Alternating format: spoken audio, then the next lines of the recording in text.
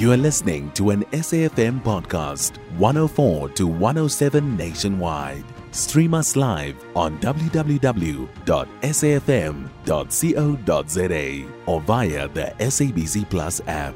SABC News, independent and impartial. Fuel prices are set to rise significantly yet again. Economist Dawie Roodt is warning South Africans to expect another big petrol increase next month. That's a big ouch. And the warning comes amidst a weaker currency and a significant increase in the Brent crude oil price. Let's get more details now and speak to Dawie Roodt, Chief Economist at the Efficient Group. Thank you so much for your time. What are some of the main drivers behind this increase? It's quite a big ouch. Yes, I'm afraid it is quite a big ouch. That's not only the petrol price, the diesel prices are expected to increase quite significantly as well. Well, there are a couple of reasons why we have relatively high petrol and diesel prices at the moment. One is the exchange rate of the currency, the rand, that is relatively weak. But more importantly is the international oil price has been going up quite a lot. And what we've also seen in the case of the diesel, for example, recently the Russians decided to stop their export or to reduce their exports of diesel. So the way that the petrol price and the diesel price are calculated are different, but fundamentally they are driven by pretty much the same kind of forces, and in this instance the international crude oil prices or the oil prices, and oil prices have been on the high side. So at the moment it seems to me as if the petrol price can increase by just more than R1 a litre and the diesel price by close to R2 a litre, and that's going to be quite, as you say, ouch. Oh, that is quite painful, and I suppose the weaker rand is also not making things easy. Without a doubt. Fortunately for us, it seems to me as if the rand is regaining some of lost territory. But yes, the rand is under a lot of pressure. And there are many reasons for that, why the rand is under pressure. Partly to do with things like, for example, weak economic growth and a lack of confidence in South Africa. And I'm afraid, I think over time, the rand will continue to depreciate. In the short term, I think the rand can come back a little bit. And I also think that the oil price can come back a little bit. So with a bit of luck, we can see slightly lower petrol prices in 2 months' time or 3 months' time or so.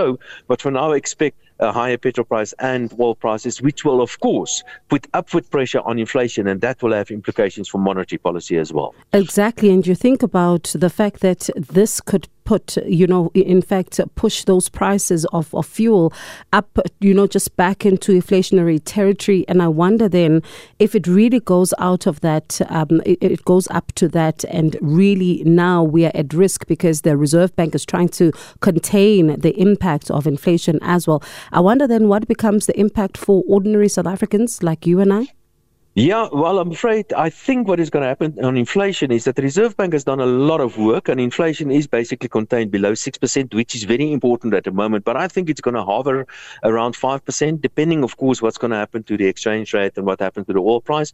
And I'm afraid to say I think chances are increasing by the day that the Reserve Bank may decide to increase interest rates once again in 2 months' time. And that will also be quite an ouch to the economy. So I'm afraid, looking at economic growth, all these factors together, of course, eventually impact on economic growth. We are probably going to see economic growth well below 1% this year, and that will be bad for job creation and poverty alleviation and so on. So the bottom line is the South African economy is in trouble. And you think about the fact that, some of those big companies who are going to be using fuel quite a lot to conduct their businesses are going to pass on the cost to the consumers. Without a doubt, those companies, all companies, will try to pass those costs on to the consumers, and in the end, it will be you and I that will pay all these price increases. But what has happened subsequently is because of the increases in interest rates by the Reserve Bank, the average consumer quite often cannot afford these price increases. So, although all companies, in fact, are trying to pass on the price increases, quite often they can't do that simply because the consumer is quite weak at the moment. And Dawie, finally then, we often hear of people who are saying that there needs to be something drastic that is done by, authorities in order to try and contain the fuel price increases and just to curtail the consumers from the pressure that they're finding themselves under. And I wonder if there is anything that can be done at the moment? Yes, of course, there are many things that can be done. We can, for example, simply remove the various taxes on petrol. as an example, and that will reduce the petrol price by quite a significant margin, by a third or even 40%. But then, of course, we need to get the money somewhere else. So I think in the end is that there's no getting away from this. If we really want to do something about rising prices, we need to create a more competitive macroeconomic environment.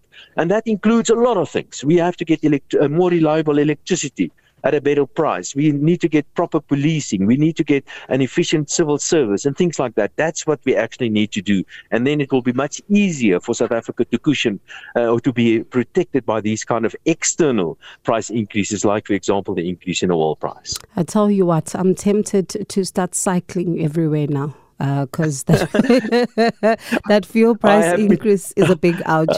I have been cycling quite a lot recently, and I can tell you it's good for your health. I think I'm going to join you, Dawie. I think I'm going to join you. Thank you so much for that. That was Chief Economist of the Efficient Group, Dawie Roodt. It certainly is an ouch, this petrol price increase that we are set to see quite soon.